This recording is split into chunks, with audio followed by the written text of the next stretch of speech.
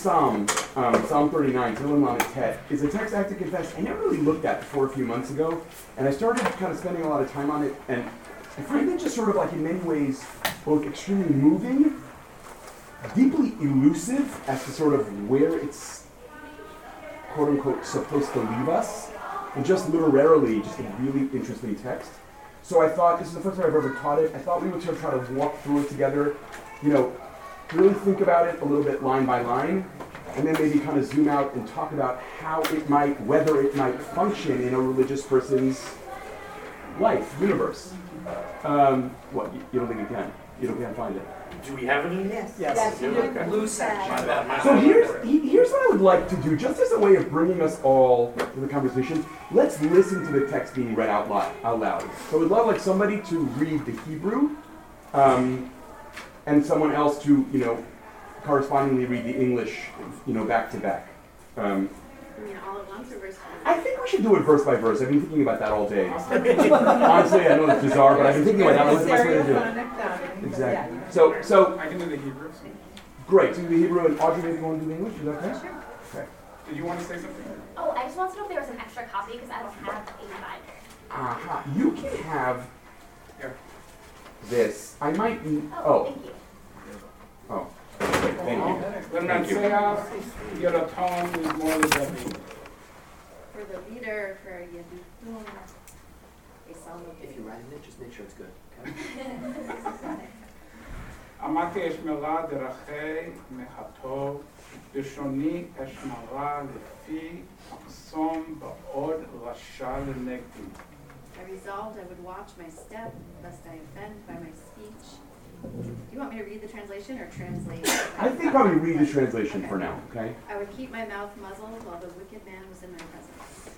למדי דומיה, החשיתי לטוב וכבי נקר. I was dumb, silent, I was very still while my pain was intense.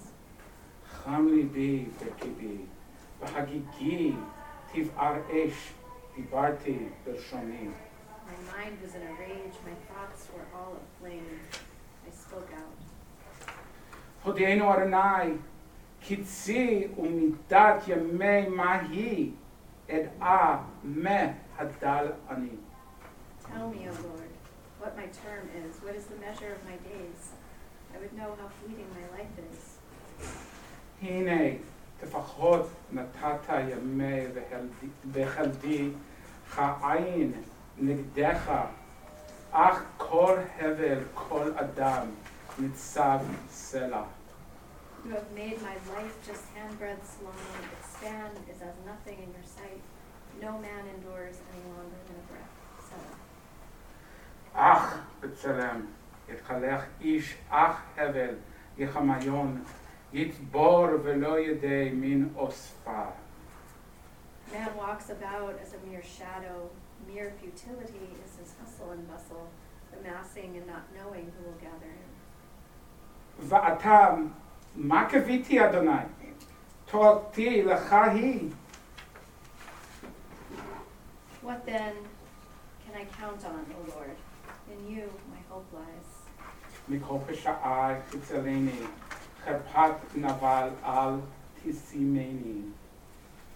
Deliver me from all my transgressions, make me not the butt of the benighted. נעלמתי לו את אפי, כי אתה עשית. I am dumb, I do not speak up, for it is your doing.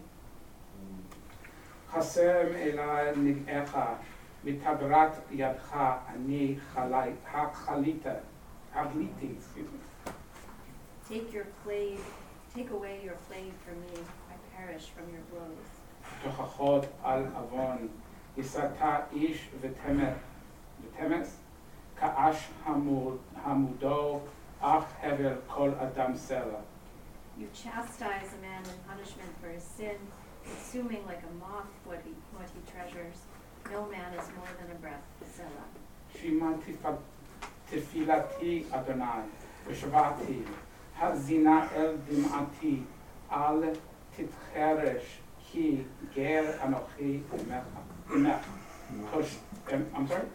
עמך, תושב ככל אבותיי.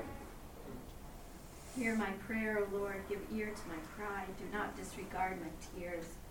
For like all my forebears, I am an alien, resident with you. השב ממני ואבליקה בטרם אלך ואינני. Look away from me that I may recover before I pass away and be gone. That's a light one. Remember what I said yesterday? Was it yesterday or the other night? You know, there's no Gamzula Tova in Sefer Tehillim. There's none of this sort of like, oh yeah, this is good, that is good, everything God does is for the best. I mean, this is really laying it right out there.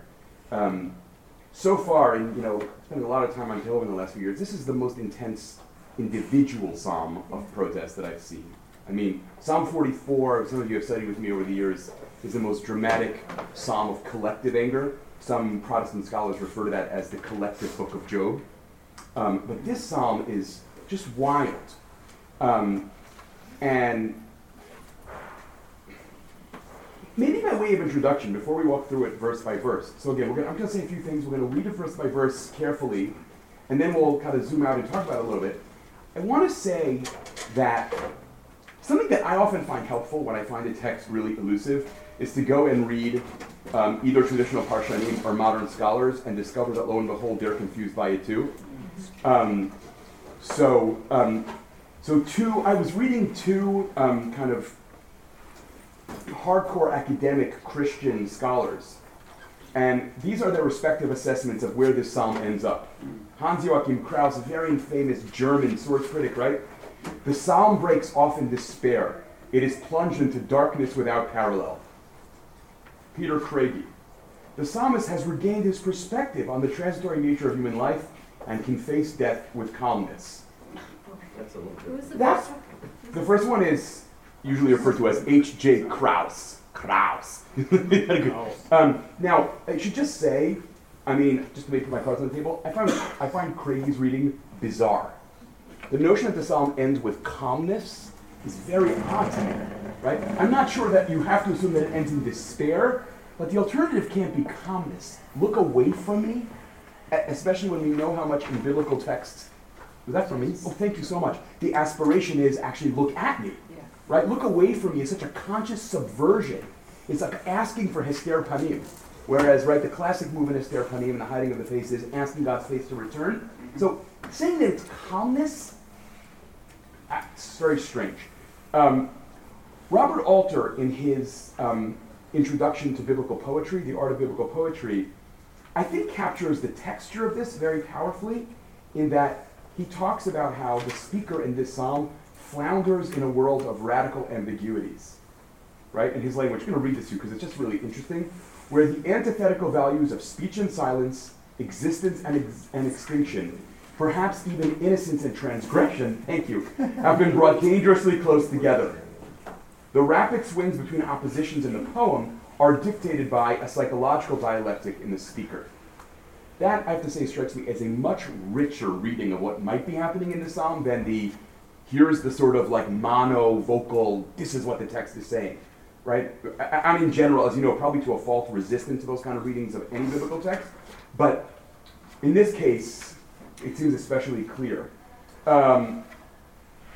It's interesting to note, if only in passing, that there are some interesting allusions to, I want to say, or at very least echoes of Kohelet, right? Especially around the notion of a person labors and does not know who will inherit his labor. That, maybe we'll talk about more when we read that pasuk again, is like, classic Kohelet language. It's one of the sources of Kohelet's despair. I work my whole life, I accumulate things, and I don't know whether the person who's going to inherit them is a scoundrel or what. So that seems to be either playing with Kohelet or something, or drawing on something common. Something about this psalm, as in many psalms, that is worth noticing, and it's something that I over time have come to find more and more moving as opposed to frustrating, the way I found it at first, is that the nature of this person's suffering is actually never stated. And one of the things that many people, historians of spirituality, have noted this, is that because Sefer Tehillim so rarely actually concretely identifies the predicament of the person praying, that is one of the things that has allowed so many people, Jewish and Christian, in so many places, to actually see themselves inside the text. The very non-specificity is part of what makes it accessible. More recently, some scholars, Patrick Miller, a very prominent kind of liberal Protestant scholar of the Hebrew Bible, has sort of argued that that's not just a kind of accidental effect, that's part of the artistry of Sefer Tehillim, that it was in part created and written for the situation to be elusive and therefore accessible. You could say it in a hospital, you could say it after your divorce, you could say it after your illness, you could say it in, right? And that actually, he thinks, is actually, because it's so prevalent, he thinks it's actually part of the very artistry of the text. And it's an interesting way to think about it. Audrey, you were going to say something. I remember learning that perhaps, or some scholars think, I don't know which scholars, that some of the Tehillim at least were composed for specific purposes, like for an individual or for a family or for a particular moment, but that there were like, do you know, have you heard any scholarship about that they were utilized for specific purposes, but actually not composed in a specific way, so that they could be, almost like a booklet of sort of non-specific prayers that you would find in a hospital. So I have not seen that in Psalm scholarship. I'd be interested if you can ever recover where you got that, because I've been spending a lot of time on academic scholarship until I haven't seen that yet. Although, as some of you might know, the academic scholarship in Tehillim is itself like, you could fill an Amazon warehouse just on scholarly books on Sefer Tehillim. It's really crazy. Also in a different way with certain kinds of traditional Parshanut, but more so, it's just an endless, of the making of commentaries on Tehillim, there is no end.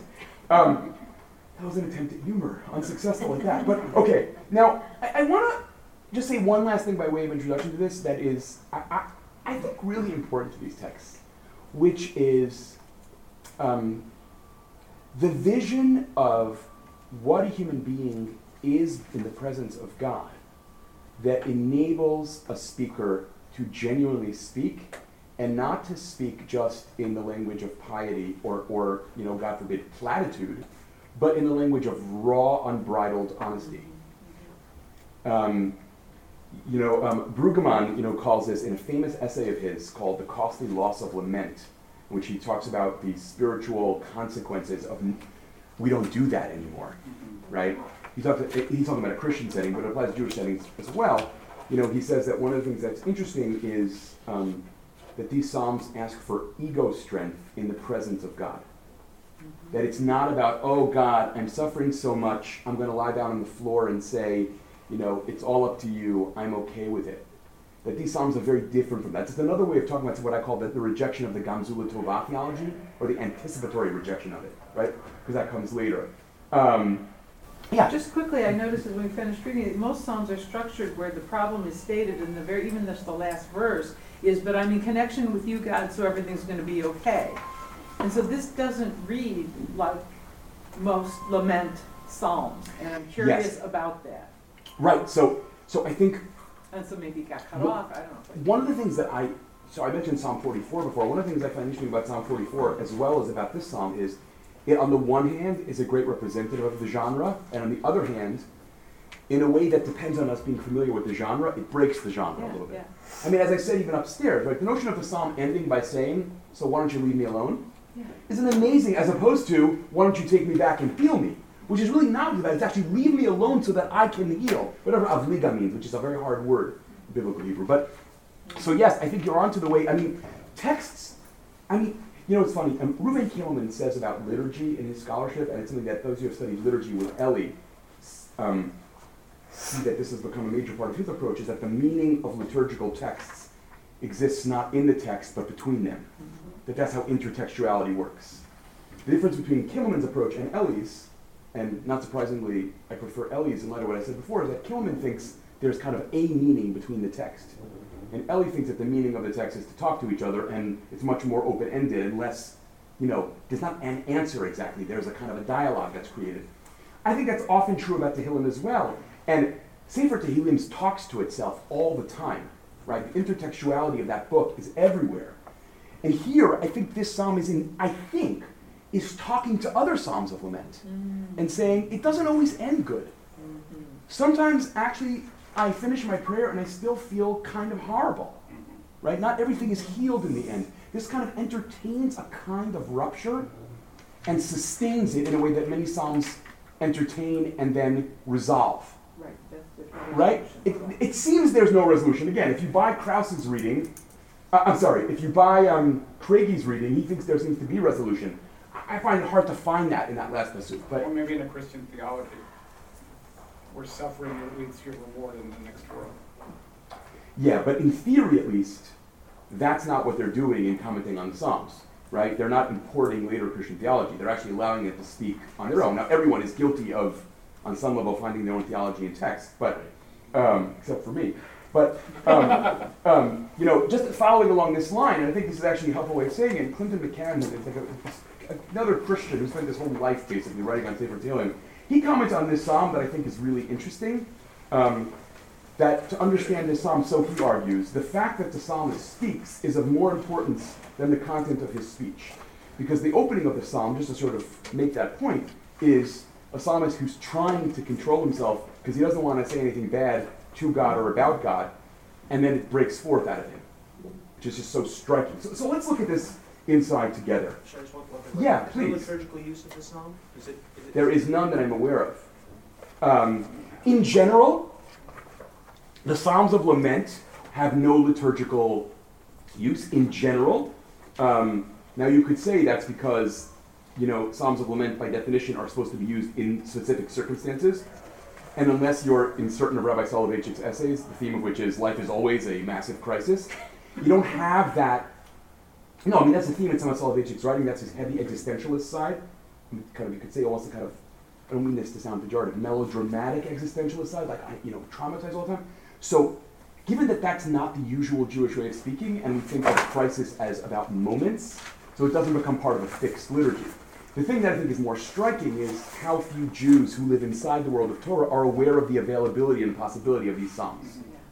I mean, I have shared with some of you over the years this amazing story that a friend of mine who was the rabbi, he was a rabbi in an Orthodox shul. Now he's neither a rabbi nor Orthodox, nor does he go to shul. But in any case, he was a rabbi of an Orthodox shul. And he told me once, which is really interesting, that there were 3 occasions over the course of his rabbinate where people came to him having just experienced horribly devastating things. Like one woman who had just finally left her husband who had been physically assaulting her. A woman whose husband left her, alone with 4 kids. Like horrible stuff, right? And he said that those were 3 moments in his rabbinate where he pulled out his Tanakh, and the person basically came and said, I need to find something. I need something, right? He said in those moments, he took out his Tanakh and he put before them a couple of Psalms of Lament. He said, have you ever seen these before? And he said what was really interesting to him was all 3 of them in different language said, oh, Rabbi, are you kidding? I don't have a relationship with God where I could say this. And he was like, it was just, for him, he said it was an awakening about, in the modern Orthodox world, about how many people were sort of frum, but not necessarily feeling like they had a relationship with God, right? And that kind of woke him up to we have the same problems as everybody else in certain ways around that. And like, in other words, that you would have to have such a relationship to be able to say, you've hurt me, right? I mean, think about how vulnerable making that really is, right? I mean, if you think about moments in your own life where someone has hurt you so badly that part of you thinks, I don't even ever want to admit to them how much they hurt me because I would never want to make myself vulnerable again, right? So to be able to say, to have enough of a relationship with God to say, not only am I hurt, but I'm hurt by you, right? Is a kind of depends on a kind of relationality and vulnerability that people don't have. I think that so few contemporary Jews have. I think Haredim are the only Jews where this is many people still talk like this. I think most modernized Jews, and this is maybe a different year for a different year, how and why that happened, right? Which is a lot we could talk about in contemporary philosophy and contemporary sociology. Why are Jews the most secularized in the secular world? It's a fascinating discussion. But so one of the reasons I'm studying this text and presenting it to you is I think it's interesting to think about do you feel you could pray these words, right? And is there a way for us to re-enter these words? And what's the relationship between studying these words and praying them? Albert, you were saying something? Oh, Just very quickly, every year I run a lament writing workshop and get people to write their own laments and teach them the form. And are they addressed to God? They're just lament of things you cannot change in your life. And it is a powerful, powerful thing to get people to lament that which will never be the way they had hoped. I'm getting chills talking about it, so. So it's very interesting. I just want to sort of, if I could, just to Yeah. sort of, if I can use what you just said for a minute. What you said is extremely moving, and yet I find it really interesting that even when we try to do lament with people, we don't address it anywhere. It's a first step, it's just the Right, first no, step. I'm not Yeah, criticizing yeah, you. yeah. I'm just saying I think it is in itself really interesting, right? When you say to people, what's a lament? So, talk about what can't be changed. As opposed to talk to God about your disappointment and the fact that, whatever it might be, right? I think it's really interesting. Yeah, Audrey, Yona, and then we're going to... One is at RRC in a class taught by Tamar Kamiankowski on Psalms. She had us write a psalm in Hebrew and in English. Ironically at RRC where the classical reconstructionist thing is to like do away with the supernatural God whom you address specifically. But anyway, it was an incredible exercise. But does anyone know about the book called Flames to Heaven by Debbie Perlman? Yes. Okay, so this is a book, for those who aren't familiar, that I believe is out of print, although you still can find it, I think, on Amazon, some used copies. I use it constantly. I've used Psalms constantly in pastoral work and chaplaincy, and I've often asked people to look at this contemporary book, which was written by a woman as she was facing cancer, but also she wrote for celebratory occasions in her life. So there's Psalms of lament in there, there's Psalms of celebration, and it's an incredible little book. She did unfortunately die of cancer, but this book I use again and again as a way to show people that, and to help them not fear, maybe trying to get inside the experience of writing in this way, whether they write it or speak it. So I highly recommend that if you're interested in this kind of thing and working with folks you work with, it's people find it very therapeutic, both to be aware of the book, to read the book, and to try the exercise of writing their own song. Ian, and I the came last in one. late, so I don't know if you did an analysis of the psalm exactly. Not But at all. to answer your question about whether it's comfortable or somehow accessible, my problem with it is it seems to accept the idea that the suffering is a result of my sins. Good. So I want to talk about this. I thank you. One of the things I hope we can talk about once we've worked through the psalm is the question of what one does with texts that assume that illness is a consequence of sin in a world where almost no one we interact with really thinks that anymore. Meaning, I understand the scenario is not like that, but if I were giving a shiur in Sefer Tehillim in Panovich or in the mirror, no, I'm not that. I mean, I might actually have a different conversation. But I think in most of the world of people we interact with, given that that assumption is kind of, let's say, absent or at times like actively rejected, how does one stand inside those words? I think a whole different discussion that maybe we can have at the end, but here we're in a very diverse group, theologically and otherwise, is Psalms of Lament really strongly, on some level, conceptually at least, depend on believing in a fully omnipotent God. Right? Because they fault God for, as it were, mismanaging the world. Something that I've talked about when I've taught in settings of exclusively certain kinds of liberal rabbis, Reform rabbis, Reconstruction rabbis, many of whom do not have a theology like that. So I have the conversation, well, how do you stand inside of the I voice in a text like this? Or do you? Right? So there are many obstacles we can talk about. Right? So let's try to understand the text right now for a minute on its own terms, and then kind of have those conversations, okay? So Pasuk Aleph, okay? Anyone want to just like read the Hebrew now again, and then I will kind of play with it a little bit? Don, are you game for doing that? Is that okay? Great. All the way through? Or? No, Pasuk by Pasuk.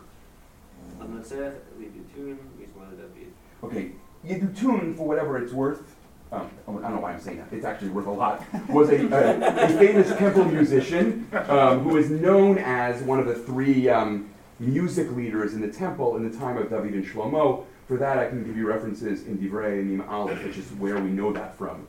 That he's one of the lead temple singers. Those of you who are interested in more academic things, you should know that the word David is a famously elusive word in Sefer Tehillim. It is really not clear what it was intended to mean.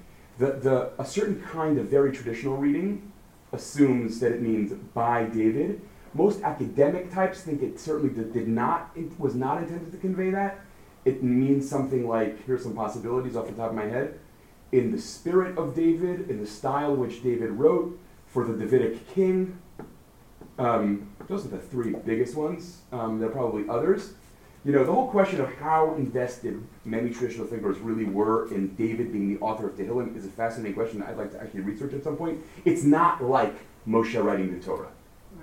It's just not, right? I mean, that's not to say that it didn't matter to a lot of people and doesn't still matter to a lot of people, but it's there's more like movement in that question in the Masorah, especially with Psalms that seem really bizarre to put in David's mouth, like Al Naharot Babel, which is a strange, right? And again, as I talked about on the first night, for those of you here, like, if you believe in a certain notion of Nivuah and Ruach HaKodesh, you can say, but it has struck many people as sort of odd to imagine that, you know, it's all David imagining these scenarios far into the future. And Le David might simply mean, you know, in the way that David wrote, or something like that. Okay, let's read Sukkim Bet to Hay, and then talk about them, okay? אמרתי אשמרה דרכי לכתוב לשוני, אשמרה לפי מחסום, ועוד רשע לנביאים. נעלמתי דומיה, חשתי, מטוב וזאבי, נעקר. חם ליבי בקרבי, החגיגי, תבער אש, דיברתי Yoshoni. Okay? Actually, stop at verse 4. Forgive me for interrupting you. So, right, the beginning, right, is essentially the concern lest the psalmist sin by the way he speaks, right? Which I assume means I was afraid of or hesitant about expressing my anger about what God has done to me. And if you want, where am I getting that, or why that seemed clear to me, is also from verse 10, where he says, in this very emphatic way, Ki ata asita, you did this to me, right? And then also the concern lest he provide ammunition to the wicked person, right? So amarti eshmera drachai, I resolved I would, be careful in my ways, lest I sin with my tongue, right? Lest I sin in speech. And so I would give for my mouth, I would cover my mouth with a muzzle, while the evil person was in front of me. Related to what I said earlier about the Psalms being ambiguous about their location, the Rasha in Sefer Tehillim is the perpetual problem of Sefer Tehillim. Who are we talking about?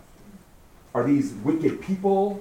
In some cases, it seems likely that it is that. In other cases, it's less obvious. Here, it seems like the Rasha might be another preoccupation of Sefer Tehillim is, I'm a believer, everybody knows that, my life is going badly, there are people who are scorning and mocking me for my commitment to Hashem, right? So I assume here, and I'm underlining this word, assume as opposed to being confident, that that's part of what he's talking about. I wanted to be careful lest I give ammunition to those who mock those of us who believe in you.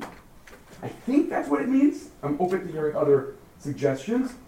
And then Pasuk Gimel, Ne'elamti Dumia, JPS uses, I think, kind of older English here. I was mute and rendered utterly silent, right? And then a very elusive phrase, Hechesheti mitov, I was very still.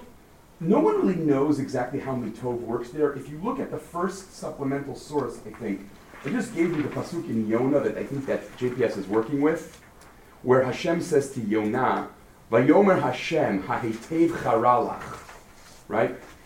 God said to him, right, are you so very angry? Are you really this angry? So based on the strange use of mitov there, JPS here renders, I was very still. Hechesheti, I was still, mitov, very. I have to say, I am sympathetic to not knowing what that word means. I'm sort of skeptical that that's what it means. Robert Alter, not sure of this either. I kept still, comma, deprived of good. Deprived of good. NIV translation, not even saying anything good. Like as it were, milomar tov. NRSV, this by the way is just to show you how hard this phrase is. I held my peace to no avail. Hechasheti mitov, I was silent, but it didn't do anything for me. All of these require kind of like a insertion of brackets with another word in it. Except for one translation, which I'm not sure I buy either, but is like really interesting, by a contemporary evangelical scholar named John Goldingay, who translates this pasuk, Hechasheti mitov, I kept quiet more than is good. Hechasheti mitov. That actually is the closest translation of what the Hebrew words actually say, but, and then, okay, Ucheivi me'ekar, and my pain was just like unbearable. And then something really interesting happens, right? Cham libi b'kirbi. My heart was like heated with rage. Behagigitiv ar-esh. My thoughts were filled with flames. And then the depth of the pain and the rage break through, and he says, Dibarti bilshoni. So I said it. Right? I was trying not to, and here, just step inside the psalmist. Forget about it for a minute, whether it's in the presence of God. Think about a moment in your life where someone has hurt you in really profound ways, and they're there with you, and you tell yourself, I'm not going to say anything. I'm just not, it's not a good idea. It's not going to end well. I'm not going to say anything. And then he's like, no, you need to listen to me. Right? That's the moment he's describing. It's like a profoundly human moment, a psychologically relatable moment. Look, Dibarti b'shoni. And Alter, Kidarko, in this sort of brilliant literary reading, points out in his book on poetry that most biblical poems operate in couplets, and this poem is unusual that it operates in triplets, and that the focus of the triplet often, most dramatically in Pasuk Dalet, it's to surprise you by breaking what the first two couplets said, right? Amarti eshmara drachai michato bilshoni. I said I wouldn't say anything. Eshmara lefi machsom. You think the reason is because I don't want to say anything bad to you, God, but actually, in part, the issue is I was afraid of getting in trouble with someone, right?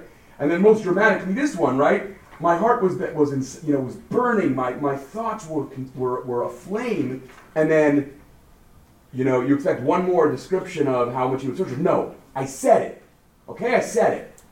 Right? That's where the psalm begins to sort of explode a little bit. Did you make this layout in triplets based on that reading? No, I think this is actually JPS's layout, which I think it seems to me, miss a couple of the triplet forms. We could talk about that. I actually don't have it in front of me. I don't remember off the top of my head whether Alter lays this out better in clear triplets.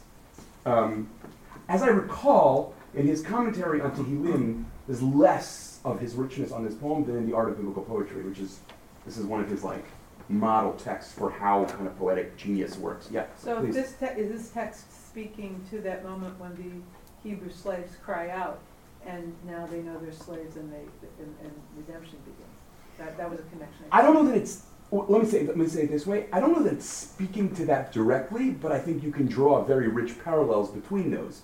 The notion that something shifts in the moment when they cry out. Yes. Now, you can say, maybe another way of saying this that I think is really moving about these psukim is that there's two forms of suffering that are torturing this person. One is his actual suffering, and the other is his inability to talk about it, which are two dimensions of the suffering that this text is wrestling with. Like, I'm in pain, or I'm being persecuted, whatever it might be, we don't know that. And holding it inside, like my heart was consumed, my thoughts were, the images are amazing. My thoughts were aflame. It's an amazing image, right? You can almost imagine like someone, in the process of a kind of psychological break of one kind or another, right? Where just wish I could get my head to stop, right? That kind of image, right? It's in some ways it really does remind me of a certain kind of psychic collapse, right? And it's supposed to mean, talking about your brain being on fire is like a very intense way of talking. It's actually the way some first person, I never thought about this until this moment, but some first person accounts of bipolar disorder that I've read talk about moments of, being out of control as fire, right? In fact, isn't one of Kate Jamison's books about, people know who that is? She's a prominent professor of psychiatry who wrote a book about her own, kind of this amazing American story, right? She was a prominent researcher and treater of bipolar disorder. while herself suffering from bipolar disorder and refusing to take her meds. And the memoir is about that. It's called An Unquiet Mind, which I read 25 years ago, I think. I really don't remember it anymore. But, I think that her book about, like her more academic book, is called something like Fire in the Mind or something like that. So it's really actually apropos. Yeah? I just wanted to ask you if you thought that the echo of Aaron Vaidam, Aaron is important there, because here's a person who's trying to do that, but ends up becoming sort of immolated in the process of trying to do that. And becomes their own korban in a sense. That's your reading of what's going on with Aaron. Yeah. No, that's my reading of what's going on here maybe.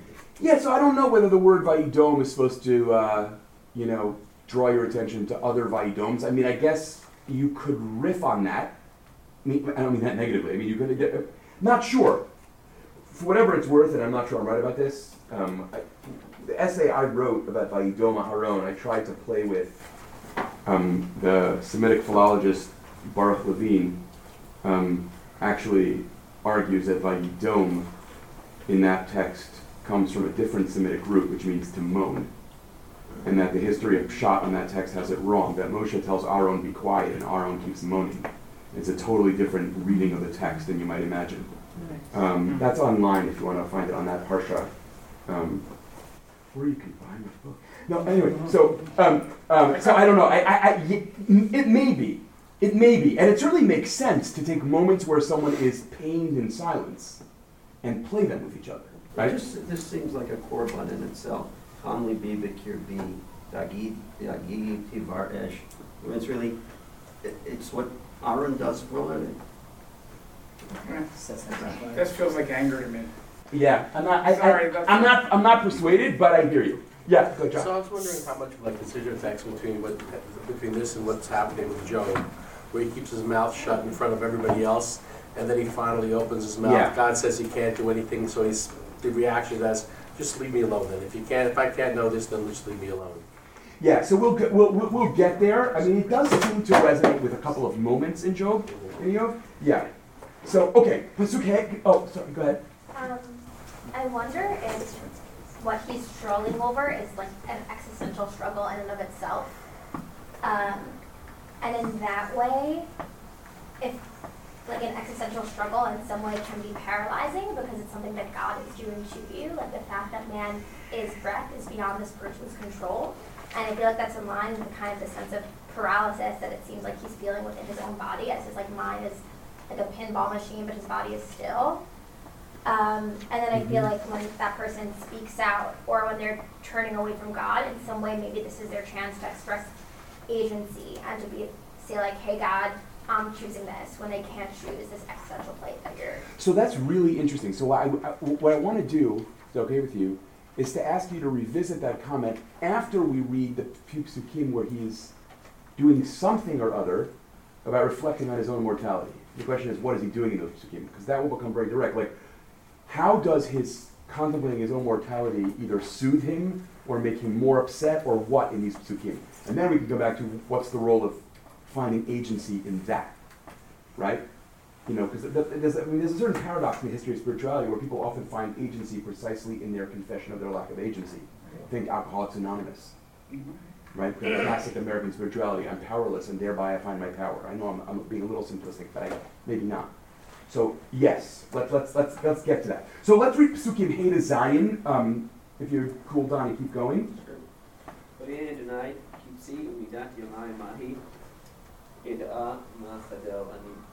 Okay.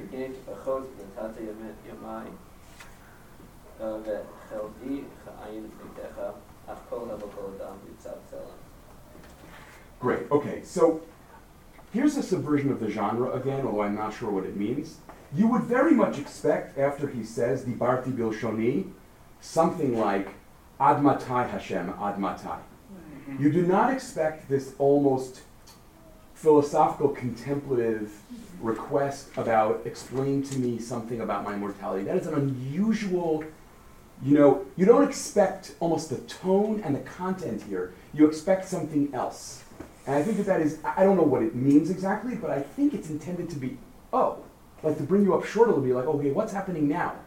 Exactly. Could be like a Hargani Naharo, kill me now sort of thing. Thank you. So by the way, so it's funny. So that is my understanding of this psalm, which until you said that, I have not seen anyone else say, is that what he's actually saying is, tell me when this will finally be over. Yeah, that's hard. But so I'll tell you that many people read this differently. I'll give you some examples. So first of all, one thing to just notice about the Psukim, at the risk of stating the obvious, is that the images just pile onto each other, right? They intensify the question about when will this life of mine, which I know is transient, finally be fully over. But here's like a couple of examples of this. And I'm giving you all Christian people because this is not the kind of commentary you find in traditional Parshanut that is more meta, right? That's not how traditional Parshanut works. Richard Clifford, who's a prominent Catholic kind of Semitic scholar, he reads this in a way that I would love to be right. I should let you decide. Let me know exactly when my suffering will end, for human life is so short and unsubstantial that you, O God, cannot allow the whole of it to pass in pain. I mean, it's really interesting. I'm not sure that the words actually ever come out and say that. So he translates this as, Lord, let me know the term of my affliction, what the measure of my days is, that is the predetermined length of my affliction. May I know how I will cease from my affliction. There's a lot of insertions of the phrase "from my affliction" in that translation, right? Which he never says. Keeps it temporary. And when I read this, I was just reading my notes. I said, how about something a lot simpler? I can't wait to die, so this will finally be over, right? Which just seems to me much closer to the pshat of the words. And I understand why someone might not like that, or from a theological perspective, find that to be like one step too far. Although, I don't know, I've known perfectly pious people who feel exactly that in the midst of unbearable illness, or, paralyzing depression, whatever it might be. So I'm not sure why we should shy away from that possibility. I'm not trying to be dogmatic about it. I mean, I'm open to other possibilities, but it just strikes me that the obvious shot of it is more something about, I just want this to end already. Sounds like emphysema in a way. Sounds like emphysema in a way. Breaths are piling up on one another, and each one of them is painful. Or Christ on the cross. I mean, when is this suffering going to be over? And the Catholic theologian would really feel what Jesus is feeling. Yeah, although, again, it depends, Clifford, a guy like that, Richard Clifford, who I'm quoting, is really a hardcore Semiticist and a liberal Catholic, meaning he does not have the inclination to sort of make it about Christ. Okay. Where Christians have a hard time not doing that is when they read Psalm 22, which Jesus is quoting on the cross, right? So like there, it's like very hard to step out of being a Christian when you're a Christian writing on the Psalms. But, there's another common understanding which strikes me as like very pious in a way that I don't buy about this psalm, which is, something like, teach me the brevity of my days so I can accept my mortality and thereby become wise and able to bear the absurdities of life. I mean, it works until verse 10 or 11. It works until Meaning until this point, he's not being afflicted by anything but these questions. Right, exactly. So it's interesting. One of the interesting questions is this the content of his lament? Or is this what he starts wondering about because he's lamenting? Right. You're saying the latter, Meaning which I think is right. Right, I mean, there's no mention of like an external affliction that's just making him wonder these things. He's wondering these things, and that's why he has to yell about them. Wait, say that one more time? Meaning there's nothing on the outside which is making his life difficult that he's complaining about. When is this going to end? Right? This is just life. Well, that's really interesting. So, right. Until verse 10 and 11. Right. So one of the things that I know this is not what you meant, but what occurred to me as you were saying it is part of what's happening in verse 5 is that he finally decides to speak, but even in that moment, he doesn't express his lament. But what he's lamenting over, he expresses his desire. It's like a different mode. Like, I just wish this would end already. And he's not yet ready to say, and I hate this, right? He's not there yet. I don't know. You see what I'm saying? It's a little different than what you're saying, but it's somewhere close. between what I'm saying. Right, it's close. Yeah. Meaning, I was thinking about it when I was starting talking about existential crisis, because it doesn't seem like there's anything which is really bothering him beyond just life itself at this point. Well, I guess it depends. It depends what you think Ke'evi Ne'ekar really means. Mm-hmm.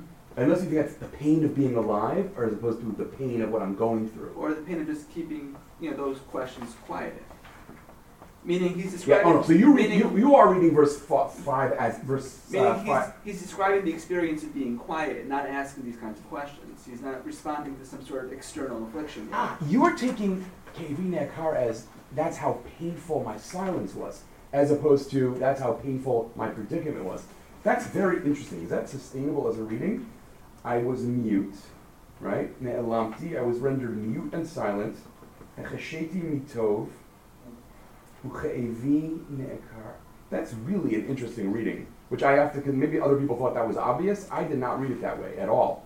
I mean, spent a lot of time on this psalm. I consistently saw this as, because I was being quiet in part, the pain that I was already enduring was overwhelming me. But you're saying it's the pain of being silent, which is part of his growing predicament. As I said before, he has this double predicament. What's hurting him and not talking about it. It's really interesting. Think about that. That's actually kind of a powerful reading. Joe, you just that was where my thoughts started to go when you pointed out how odd it is that Hodiani is the first, when he opens his mouth, what he wants is knowledge. And then it makes it much closer to Kohelet, in the sense that what causes me suffering is the incomprehensibility of life altogether. And that makes it a much more, instead of Kohelet being somewhat at some form of philosophical distance from that problem and giving you, tidbits of wisdom about how to cope with it, here's a person kind of in the throes of that real struggle, possibly. Avram's right, when you get to the mention of like a plague, again, I guess you can read it two ways. There's actually a physical plague or some sort of suffering going through, or the plague is the plague of life itself. Right, or you can say, as many of us do in extremely difficult moments, the plague that I'm going through radically reframes my take and perspective on the world as a whole, right? It's like saying to someone who's in the midst of deep depression, well, let's talk about, what are you currently not depressed about? On the one hand, for people that can be helpful, for other people it's totally, what are you talking about? This is what there is. As good modern Hebrew would say, Ze ma yesh, right? That's actually bad modern Hebrew, but you get my point, right? I have a morose friend who I remember when we were in college, I was like trying to get him, what's actually bothering you? And he couldn't articulate it, and I said, you're an existential hypochondriac. And he punched me in the face, literally at that point. Because the conditions of your life. Deserved. It was deserved. It was deserved. But the conditions of your life, and somebody in the throes of something doesn't separate, well, this is what life is, and this is what my situation in life is, right? The two things merge into one. Exactly. Right. Okay, great. So Pasuk Vav, just wanted to make sure that a couple of things were clear. One is, just make sure we understand the Hebrew. Fachot natata yamai, fachot as in hand's breadth, tefach, right? Which is, I think if you created like one of those charts of measurement conversions, tefach is the smallest measure I think we have in biblical, the biblical measuring system. Which presidential candidate was it who said that they wanted to switch America to the metric system? Wasn't that one of the things in the debate? You remember what I'm talking about? Oh, Chafee. Oh, Lincoln Chafee, yeah, exactly. So not really. I thought you were going to ask. That wasn't the guy from Maryland? And then, it was just a funny moment. And then the phrase, Ach kol hevel, kol adam nitzav, is a very odd sentence. It elicits the famous JPS meaning of heave uncertain. They render no man endures longer than a breath. I think, it's something like mere breath or futility is the standing of each person. Something like that. Alter's comment on this is that the possible meaning is that though a man, he's trying to, stick to this here, seems to stand firm and tall, he is in fact mere breath. Right? Adam seems to be nitzav, but he is in fact hevel. Right? And that is an obvious, Kohelet link. Yeah, Audrey? Isn't it also kind of another measurement? Like if it's, I don't know where it is in the triplet, but the hand breath, to me, I saw it as sort of like another way of measuring. Life is just tfachot, and it's really just a breath. It's like a The me- measurement of the- time. The measure of a man. Yeah, Sort of. right. That's okay. I don't know if that's all part of the same triplet. Why is that different than what Alter was saying? Maybe I didn't understand what you said, Audrey. Oh, Say what it did more. Alter say? No, I think you're building on what Alton said. Alter says that, Adam Nitzav is sort of like a person who may appear to be tall and strong and firm, but even so, he's just Hevel, and that's what this person is sort of wrestling with and understanding. What's different is that the breath is a measure of time. Like, it's not tall versus small. It's Short I'm versus I'm long. going, like, Yeah, but then you have to wrestle with the word Nitzav, Okay. which yeah, seems but to be isn't it kind of like standing. a brilliant poetic way to, like, so that the reader has in mind the idea of measuring, of quantifying? Firm versus ethereal. Yeah, could be. Could be. Not sure. Okay. Interesting. So Pasuk Hey and Pasuk Vav, by the way, have a nice kind of linguistic word play. Chadel in verse 5 and Cheldi in verse 6. Chadel and Cheled. Chadel is, fleeting or passing, and Cheled is a lifespan. Cheldi is my time on earth in biblical Hebrew. So Cheldi Chadel is like a nice wordplay, like my span is fleeting or something like that. If you view that 6 as the answer to 5. Hodieni Hashem Kitzi, Right. and then like Yeah, so the only question I have about that is 6 an answer, or is 6 a way of expressing a what? throwing up your hands and Or getting more desperate. Like, I know it's hand breath, but when? Right? And is it an expression of greater desperation? Or, oh no, I know it's ending soon. It doesn't feel to me like that because 6 doesn't feel like a resolution, given what goes on in 7. But you may be right. Again, as I said, like this parak is just really elusive. And now, to your question before about, well, maybe we're not there yet. Wait, let's hold it further. I'm still thinking about it, but I think it might be worth holding it for a second. Verse 7, Don, you want to just Is take over? Sela, Oh, sorry, is yes. Sela important in some way? Is Sela important? So let me give you a academic answer as opposed to a traditional answer. Nobody knows what Sela means. Now, usually people, I think that most scholars these days think that Sela has something to do with, it's a musicological notation, like cue the musicians. And that happens at moments of transition in the psalm. So one of the things that may be useful to you as you learn Tehillim is to, when you're kind of lost in the progression of a psalm, if you see a Sela, it often marks there's some kind of transition coming. You can do with that, as you will. Radak argues, I don't know where, because I've only seen this, actually, I'm embarrassed to say, in various academic stuff, that Sela comes from the Hebrew root salal, which means in a raised voice, right? I'm not sure how many modern philologists accept that as a derivation, but he's also taking it musicologically, but seemingly to sing. I wonder about it in the liturgical or performative sense because it happens a second time, both after a hevel. Yeah. And so there feels like there's a big deep breath. There's a Right. So here's the feeling that I have, which this is kind of embarrassing to say because it's so not thought through. It seems clear to me that in Tehillim, the music is cued at moments that are very different than we in our cultural context would imagine the music ought to be cued. You know what I mean? Like, I think it's like odds and I think, oh yes, I'm about to go deeper into my despair. Cue the violins. It's just something like, I don't know, I'm not sure I'm right about that, but I'm often surprised by, it's not where I, in my limited musical whatever, would imagine where I would put the, pull out the trumpet. I don't know what that means, but, certain kind of musical intuitions are probably culturally located. So, anyway, okay.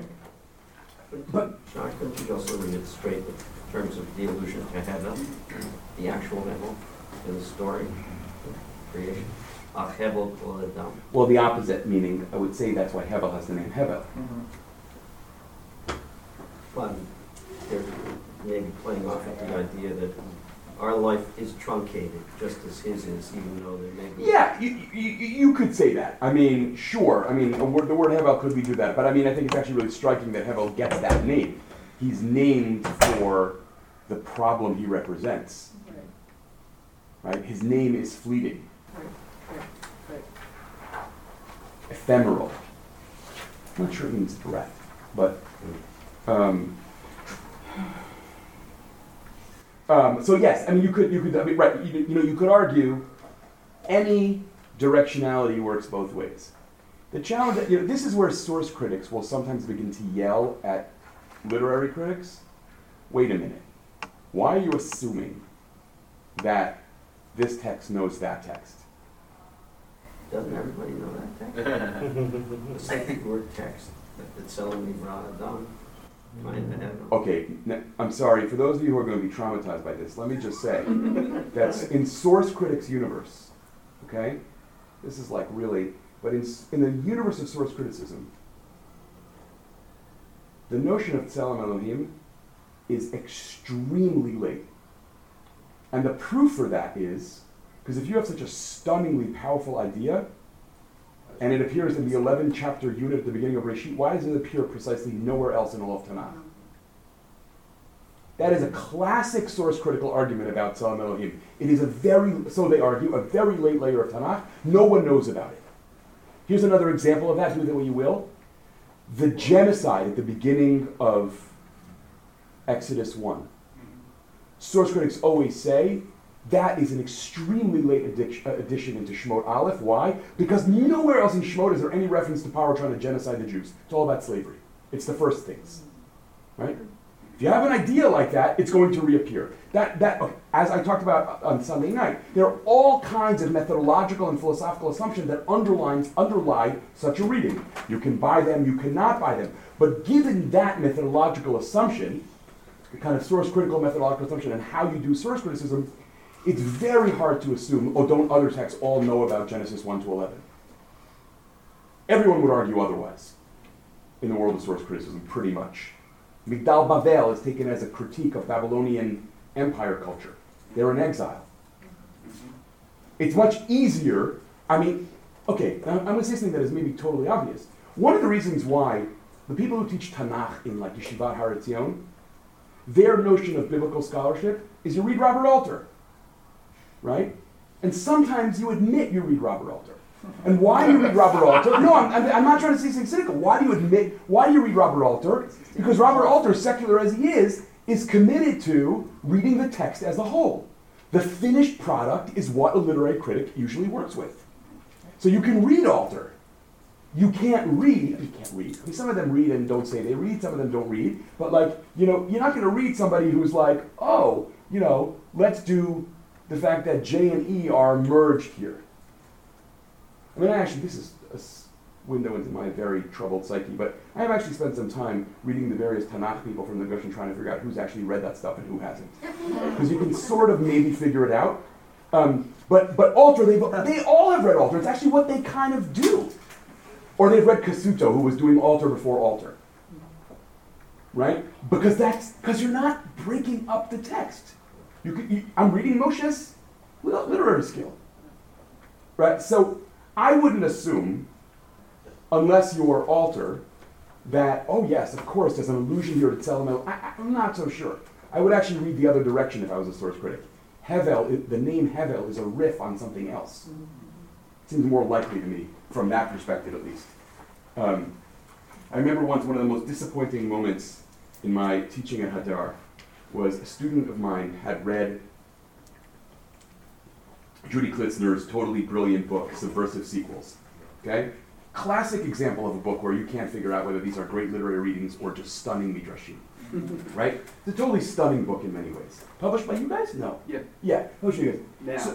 Now, originally by JPS, as JPS is going out of business, right? Subversive Sequels. It's a magnificent book in many ways. It's beautiful. But at one point, one of my students raised her hand in the middle of a kind of elul and said the most beautiful thing. She said, here's the most amazing subversive sequel I just figured out. The idea of subversive sequels is, right, that later biblical narratives repair earlier stories that they find troubling. Okay? So, student raises her hand and says, you know why we have the two Seirim on Yom Kippur? Because the Yom Kippur Torah reading repairs the Rosh Hashanah Torah reading. We send one out into the desert and we put one up on the altar, and it's animals and not our children anymore. And so Yom Kippur fixes Rosh Hashanah. Right. That's nice. So I said, wow, that's really beautiful. So then I called a friend of mine who's a fairly prominent biblical scholar, and I said, you gotta listen to this, right? And he says, yeah, gorgeous. He had never seen those sources. And I was like, come on, right? Like, come on. I'm like, one thing is like, okay, but even in your universe, the redactor saw those sources, right? As I said the other night, right, one of the dangers is thinking the redactor is a moron, right? I mean, even if you accept source criticism, right? Even if you buy that stuff. Anyway, okay. Were you going to say something? Somebody had their hand up. Is it you? No? Okay. I'm hallucinating. Great. Fabulous. Verse 8. Oh, sorry. Did we read verse 7? Verse 7. Donnie, you're up.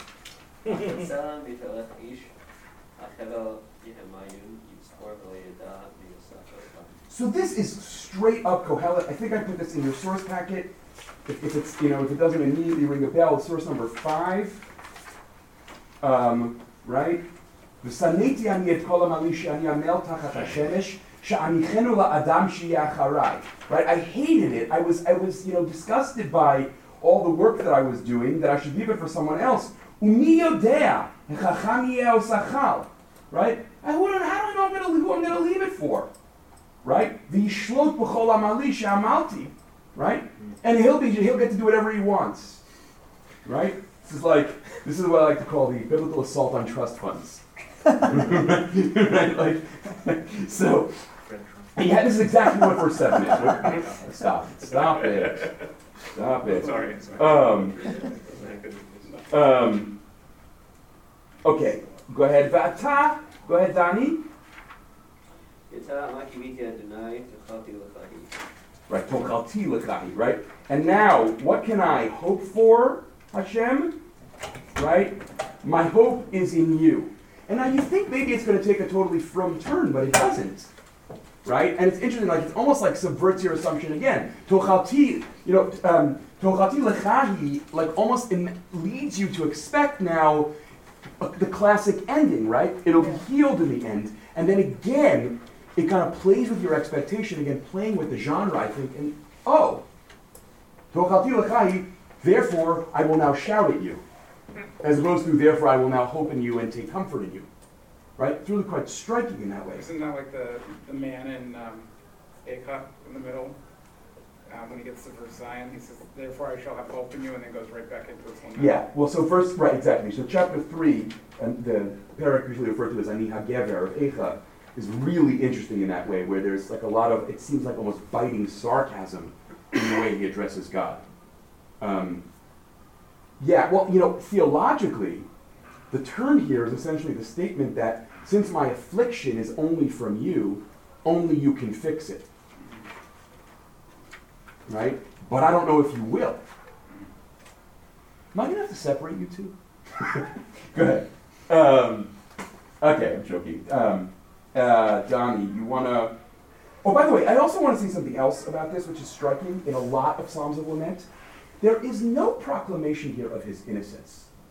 Mm-hmm. One of the things that you see a lot in Sefer Tehillim is the lament that I understand that I was punished for a reason, but really, this far?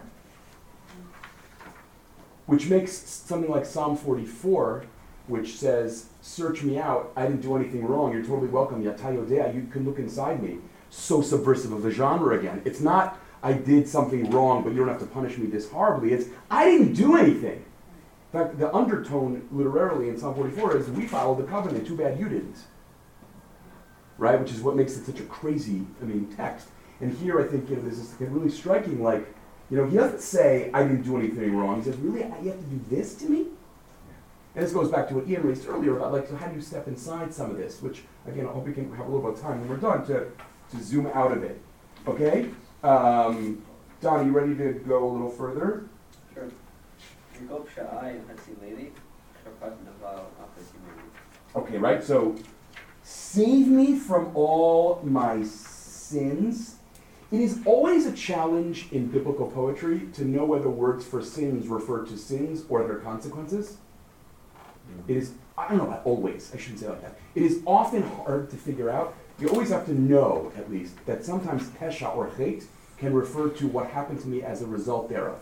So is he saying here, redeem me from my sins, or redeem me from what has happened to me as a result of my sins? And is that ambiguity deliberate, or does he assume that it'll be obvious? Because it isn't totally obvious to me, at least. Right? But it might be obvious to the lamenter. It might be, right, exactly. What I understand what save me from the consequence of my sins means. What does it mean, save me from sin? Save, I don't know what that means. Leif tahor birali Elohim. Just make me good.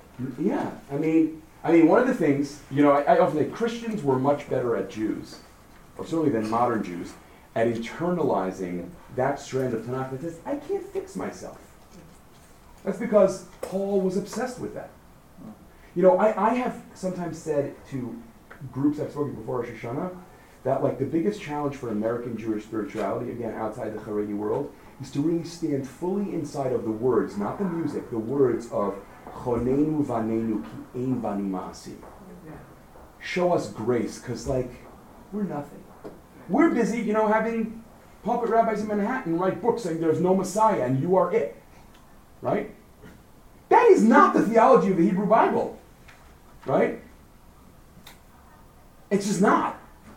I personally find that really troubling because I don't think human beings should be deluded about what we're capable of changing. This is one of the ways in which I am a radical conservative among my liberal friends on this issue.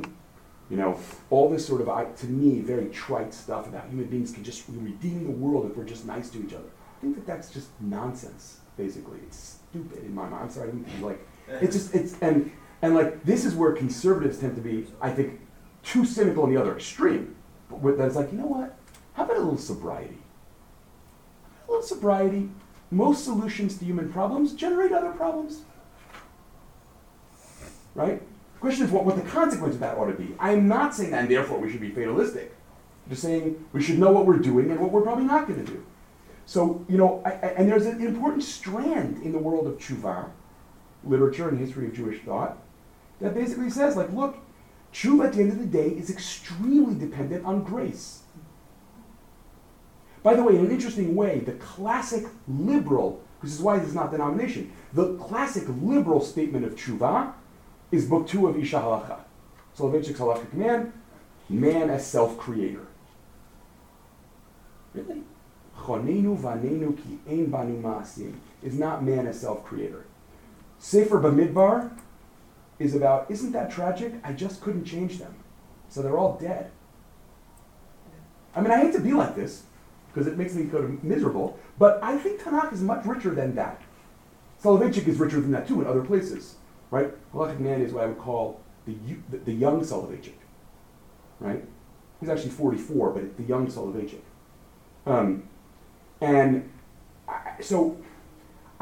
What it means to be saved from sin, I think, is to have God change my heart. Which is why it's right? Tshuva, utzvila, utzdaka. That there's that in that refrain in the High Holiday liturgy it's only through tshuva, but also prayer. Yeah, I guess that's right. Look, here's the thing. I think what Jewish theology always wrestles with, telling people that there are certain things they can't do for themselves is never allowed to be a prescription for fatalism and just let go and, I'm not going to try to fix anything because the world should fix itself or God should come, right? Right. It's more, I should be under no illusions that I'm going to redeem the world, but I am going to work on making it better. Right. I'm under no illusion that I'm going to make myself into a perfect tzaddik, but I can make myself more of a person. By the way,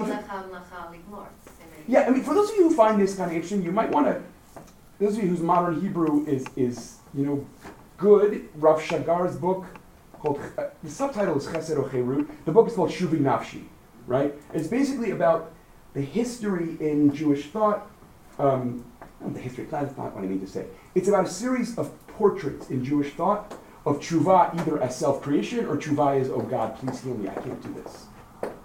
Right? And sort of really playing out those two strands. And he's actually, because he's not an American Orthodox rabbi, very critical of Soloveitchik. Right? Totally willing to say, yeah, it's like not a great reading of the Ram. It's like very interesting in that way. You don't find American Orthodox rabbis as a rule doing that. So just in public. To extend that thought then, so then maybe just the non-specific Pisha'ai of verse 9, and maybe also the Avon verse 12, are just sort of an expression of the general failures of the human condition he's talking about in verse 7. Meaning the sins, whatever the sins are, they're not specific, but they're just like inevitable failures of human life. Stop punishing me for them. I really like what you're trying to do. I'm not persuaded yet. I'm not persuaded yet. But keep it up. Come at me. Okay, Donnie, you want to read Pasuk Tet? I'm sorry.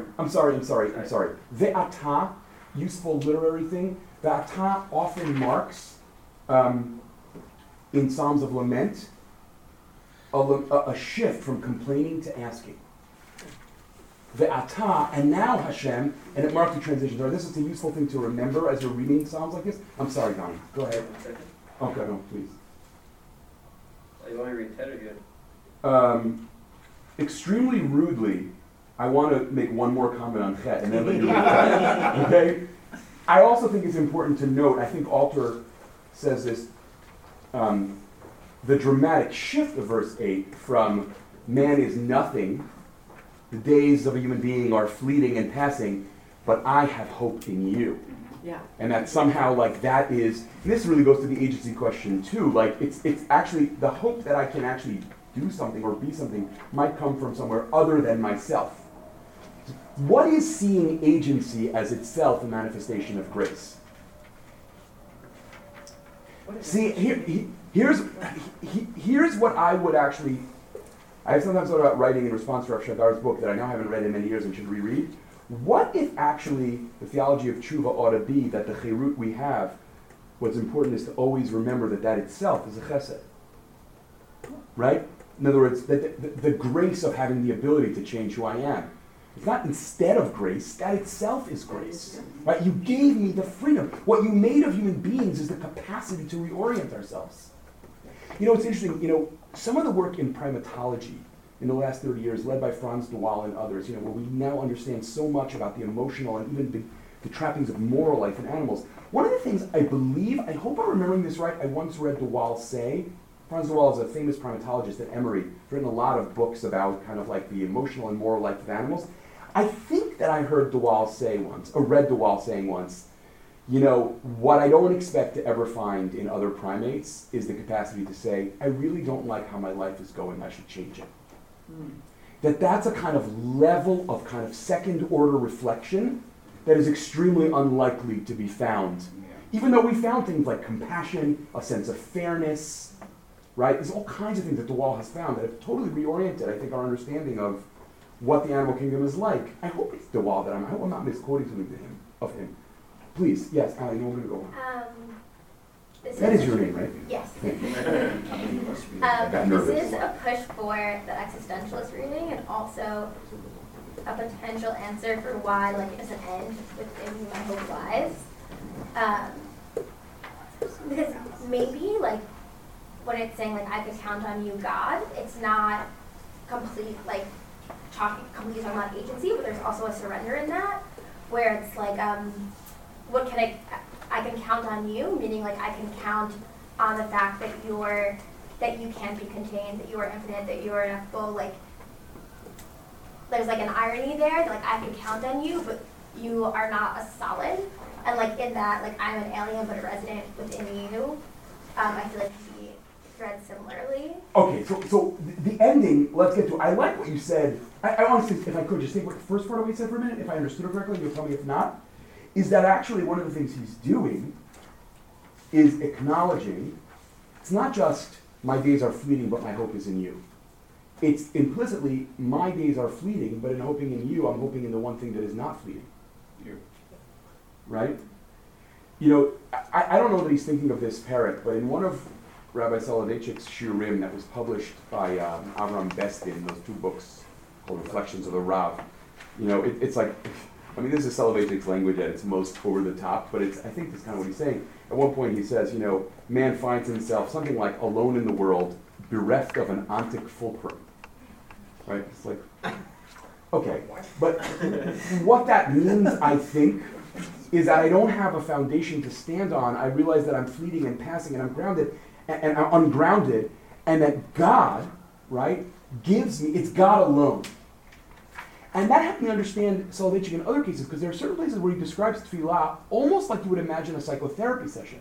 So why do I have to say it to God and not a therapist? And I think that his answer would have been, because your therapist is just as bereft of an ontic fulcrum as you are. And the point is, from his perspective, like, I want to be able to express myself to something that is enduring. And that's only God. I don't recall that he mentions this psalm there. Maybe he does. It's been a long time. But I think that that's the same idea. Somehow, holding on to God's status as firm. God alone is firm, and that somehow makes me feel hope, to use his language, tochelet.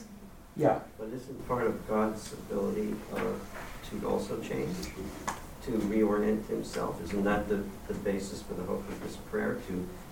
To try to hear my prayer and my inner shrieking, so that you'll relieve some of this pain? Yeah, for sure. But again, I think it goes back to what I said earlier before. You're the only one who can relieve this pain. There's something here about God's permanence and omnipotence that is intertwined. But yes, by the way, and it's also, keep in mind here, it's not, it's very interesting actually if you listen to the Hebrew closely. Ma kiviti Hashem tochalti lecha. He asks for a what and he answers with a who. I don't know what that means exactly, right? Ma tochalti, what is my hope is answered with a who is my hope. It's you. It's not anything, it's only you. I mean by that it's not a thing at all, but a personal something, a personal someone. Sorry. Yeah, is it possible there's also some irony there in that, like, yes, God is grounding because God is forever, but also there's something about God that is not grounding because, like, God created this existential fleeting reality, and, like, God is not tangible and solid and static and, like, well yeah. So I think, I don't know if irony is the right word, I think maybe it is, but I'm not sure, that you are the only one who is grounded, and yet I'm finding you unreliable. Is at minimum ironic, and at maximum perhaps something worse than that. There's a contradiction in my conviction versus my experience. I hope in you, please make that not seem ridiculous, right? Something like that. It is. I mean, if it's ironic, then it's bitingly ironic, I think, right? I think. Okay, let's finish. Let's finish the text, and then we can, people can make more comments, okay? Donnie, you ready to keep going? Now I'm going to let you read the text. Okay, so, right, again, we talked about that. The first part, Cherpat Naval Tisimeni, do not, JPS, make me not the butt of the benighted. Most common translations accept that. Alter accepts it, but then says, what's also possible to read this is, do not make me the object of scorn as though I were a scoundrel, right? As opposed to, do not make me the object of the scorn of scoundrels. You could read it either way, I suppose. Okay, Pasuk Yud. One thing that is worth thinking about here, I talked about this on Sunday night, the tense problem. JPS renders this, I am dumb, or I am mute, you could say. It is also possible to read this as, I was mute. Right? Is he talking about now, again, he spoke, but now he's back to being unable to speak? Right? Is he reiterating the experience? Or is he saying, this is what happened, but now I'm saying this? Distinction clear?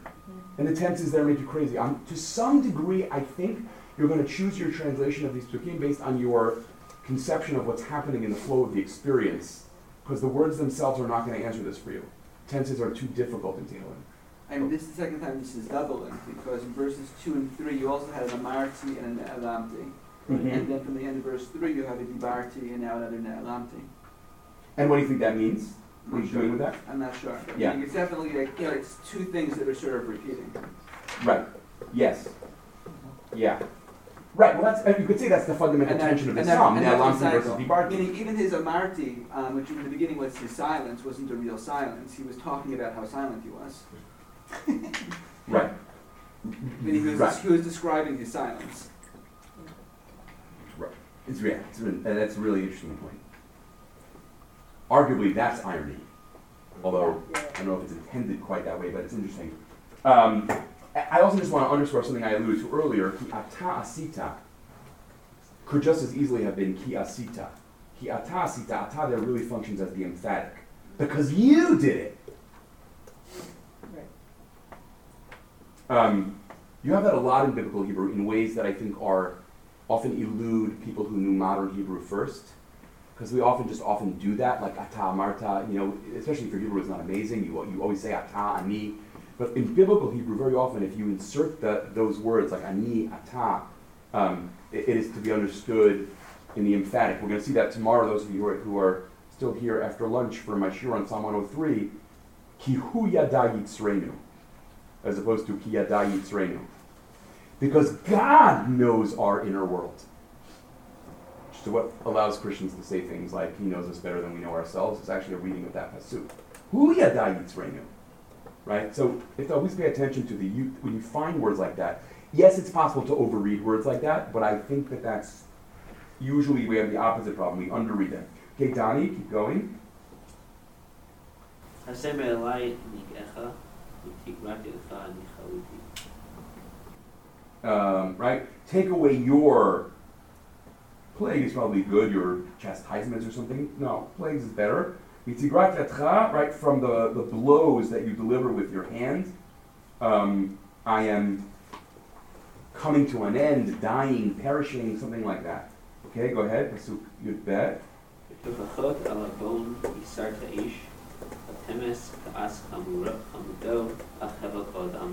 Okay, I'm not going to spend a huge amount of time on the beginning of verse 12 because it's hugely difficult, and I want to make sure we get some time, at least a few minutes. Oh my gosh, I remember what the time was.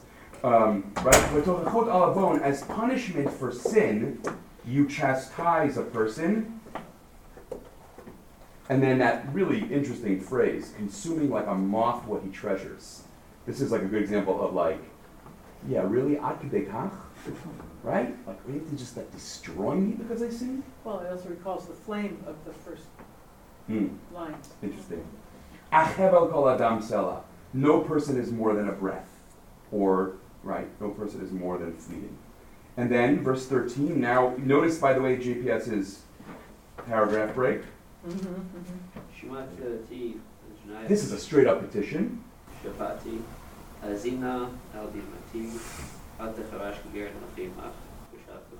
This pasuk is really interesting. First of all, okay. Shim'at tfilati Hashem, hear my prayer, Hashem. V'shavati ha'azina, and my cry give heed to. El dimati al techarash is literally really interesting. Do not be deaf to my tears. Yeah. That's an odd literary locution. Do not be deaf to my tears. You would say do not be blind to my tears. Right. Tears are quiet. Unless dim'ah here is a synecdoche for crying, for sobbing. Am I using the word synecdoche right? Or I think, a what? Could it also be like a deliberate sort of punning attempt at referring like silence? Yeah, right. Could be. Could it also be saying, don't plow in my tears? Nah. Sorry. Okay, and then, so this is interesting. Higer anochi imach, toshav kichol avotai. Now, on the one hand, this immediately, I think, for the reader, is intended to conjure up Vayikra Chafhei, which is verse 6 in your packet, right? Why can't the land be sold forever, right? Kili haaretz kidirim b'toshavim atamimadi. You are always just sojourners and temporary dwellers with me. But here, so I want to just suggest two possible readings of what he's saying here, and they're very, very different. I really like the second one. I would like it to be correct. I'm not sure it is, but okay. One possibility is, I understand that my living in your presence is temporary and conditional, and you might not always let me be here. The other is, I know that you love the stranger and mandate the stranger being protected. You have to help me. Those are two very different readings. Do you follow both of them? Right? I think you can defend either of those. That second one is sort of like when Chazal make God follow halacha kind of thing? Yeah, but it's making God follow Tanakh. Right. Right? You are Ohev Ger. Latit lo lechem v'simla. Right? Dvarim Yud Perek Pasuk Yud Chet or something like that, or roughly. The author doesn't know P, however. I'm not sure why we're willing to credit that he knows P here but doesn't know P over with Tselem. Wait, what? Isn't Vayikra P? Okay. First of all, let me say this about that. I don't do this. No, I know. Second of all, since what's his name? I forget his name. What's his name in Israel? Milgram? No. The guy whose dissertation made Milgram radically alter his whole Leviticus approach. The divine Israel. No, I don't know if it's P or it's H, and I'm not that exercised by that question. Look, I assume that even if you don't buy the Vayikra Chaf Hei, I assume that the Shmot Vayikra Devarim obsession with the status of the ger is familiar.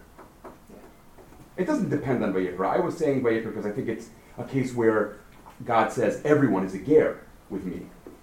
But I don't think you need that in order for this either reading to make sense. I'm just being a dudnik. I'm just saying, if you're not willing to, I was just thinking if Tselem is ruled out, then it felt like the Gervat Shav reference might be as well. But but maybe the two texts are, as you say, different because. Yeah. First of all, I didn't say anything about my not willing to do it. I'm just saying, Ian asked a question that was a source group. I'm just not sure that you should assume that if that's your approach.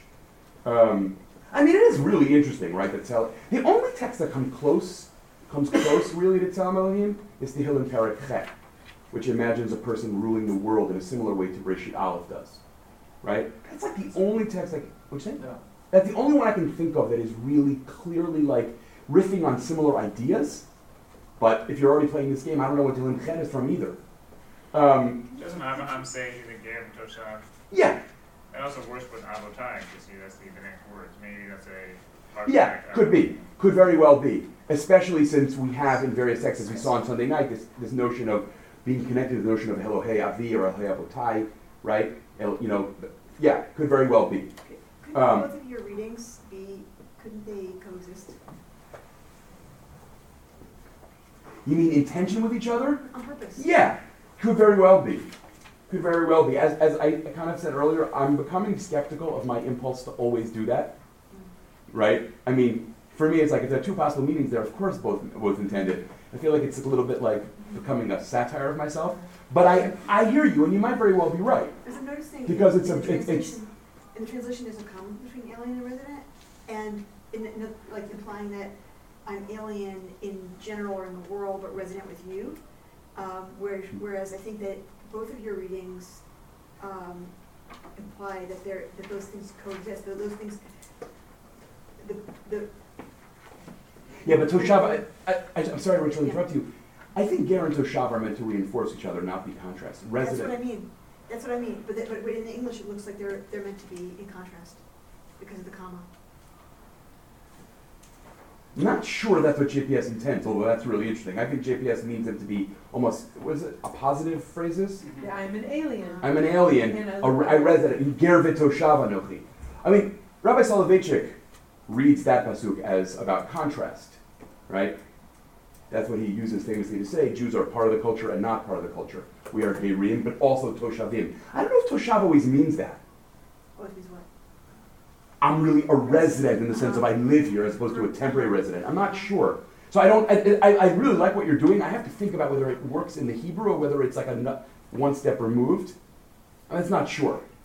But by the way, I also think it's interesting that Ger Anochi Imach, that Imach is interesting, like a stranger with you, which is, that. By the way, that sounds, isn't that what Vayikra says? Gigirimatem Tosharimatem Imadi.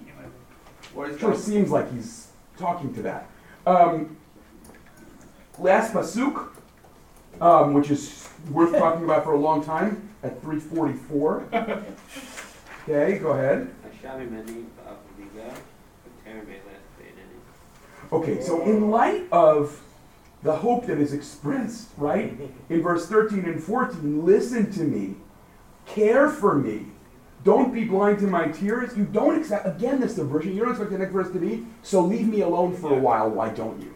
Right? It's a very odd next step. Look away from me. Right? Did I put this in the source sheets? Eov Perek Zayin? Yep. So I don't have the time to look at that now. I would suggest look at it. This is the only other place in Tanakh where I think, where this is explicitly said, where Eov says in Pasuk Yutet, could you consider maybe dealing with someone else for a while? Because I'm finding this relationship really too much. It's really fascinating. And is that an allusion to it? It could very well be. But again, the extreme unusualness of demanding God's, or asking for God's inattention, really striking, a striking subversion of the pathos of so many Prakim and Tehillim. I should just mention, there's no agreement among philology types about what Avliga means, which would be good to know. JPS, that I may recover, although I think we get there again, the meaning of Eve uncertain. Yeah. Ray Shenlin, quoted by Robert Alter, that I may catch my breath. NIV, that I may rejoice again. NRSV, that I may smile again. It's very hard. I mean, it's like very frustrating. I want to know what Avliga means. Something positive though. I think so. Yeah. Why do we think so? Those of you who are philologists, this is the kind of thing that, like, in my genes, this is what you do, right? You spend years working through every Semitic root that sounds like Avliga until you find out what Lahavlig means. What does it mean in modern Hebrew? I think Lahavlig, am I correct with this? In modern Hebrew means to restrain oneself. Havlaga becomes a term in the Zionist movement in the when Arab terrorist attacks begin and the Haganah calls for Havlaga, and the right says, what do you mean Havlaga? One of the greatest moments in the history of religious Zionism, this is really about this class, but whatever, I can't help myself, is when Rav Herzog, the Irish-born chief rabbi of Israel, says, anyone assassinates me, please, please, please, I beg you, no revenge. And the right in the Israeli government says, oh, our chief rabbi is an Irish Catholic. It's an amazing moment in Zionism. Rav Herzog says, no, I'm not interested in doing this. Anyway, so Havlaga, I don't think Havlaga means that I don't know if anyone thinks Havlaga means that in the Bible. I don't know, I've never seen that. And then, by the way, it's worth saying as an ending, B'terem elech be'eineni. So I want to say that most academic types, I assume Parshanim would not feel comfortable with this, traditional Parshanim. Most academics would say that what gives this text part of its force is there's no conception of any kind of afterlife here, right? Before I am gone. You have some Bible scholars who talk about, well, maybe, but, there's some Bible scholars who argue that the belief in Sheol suggests that, the end to earthly existence is not fully an end. Most people don't kind of buy that, I think. Now, I just wanted to mention to you, this occurs to me as I'm saying that, so Clinton McCann, who I mentioned before, who's a contemporary Bible scholar, he says something about a different psalm that I find interesting to think about a lot.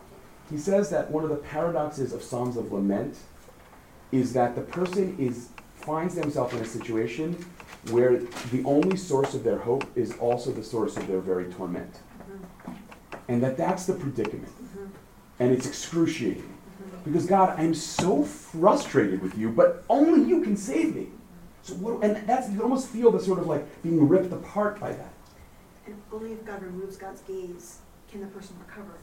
Because the gaze is the source of the blows. Exactly. God's gaze here becomes not love and attention, rather God's gaze becomes God's chastisement, Yisurim.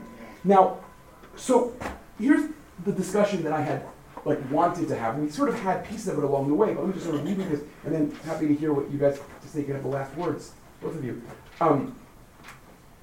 is that, so I think it's really interesting. Like, here's just an enormously powerful text. It's powerful literarily, it's powerful to study, it's powerful to think about praying. How's that for a hedge?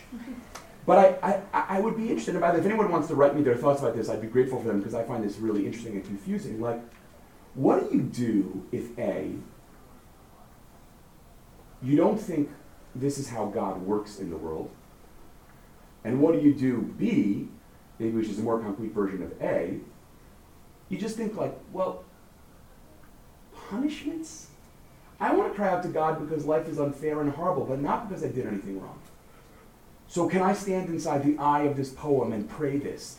Or am I destined to feel, no, I can learn this text and wrestle with my outsiderness from it, and but I can't say ani in these words. This is a question. This is truly just an open-ended question, and I think for those of you who are thinking about, I hate doing this because I said we don't do this, but those of you who think about teaching texts like this, to think about like, how would you help people have a conversation about that? What would that look like? Or how would you invite someone into this text who says, look, someone could say, I believe in an omnipotent God, I just don't believe in that kind of providence. So I don't know how to pray these words. Let alone someone who says, I don't know, I went to RSC and then I'm a Kaplanian. I find this kind of, Kaplan's disdainful formulation, our ancestors believed. Some of you heard me say, right? I always imagine Heschel knocking on the door and saying, excuse me, sir, who are you calling an ancestor? Right? I mean, right? Like, who are you calling an ancestor? But like, so, and then again, like, would you say to someone in the hospital, I know you don't think your illness is a punishment. I don't think so either. But here's a really moving psalm that does assume that, but you can get into it anyway, because I'm asking, like, I think these are really interesting questions.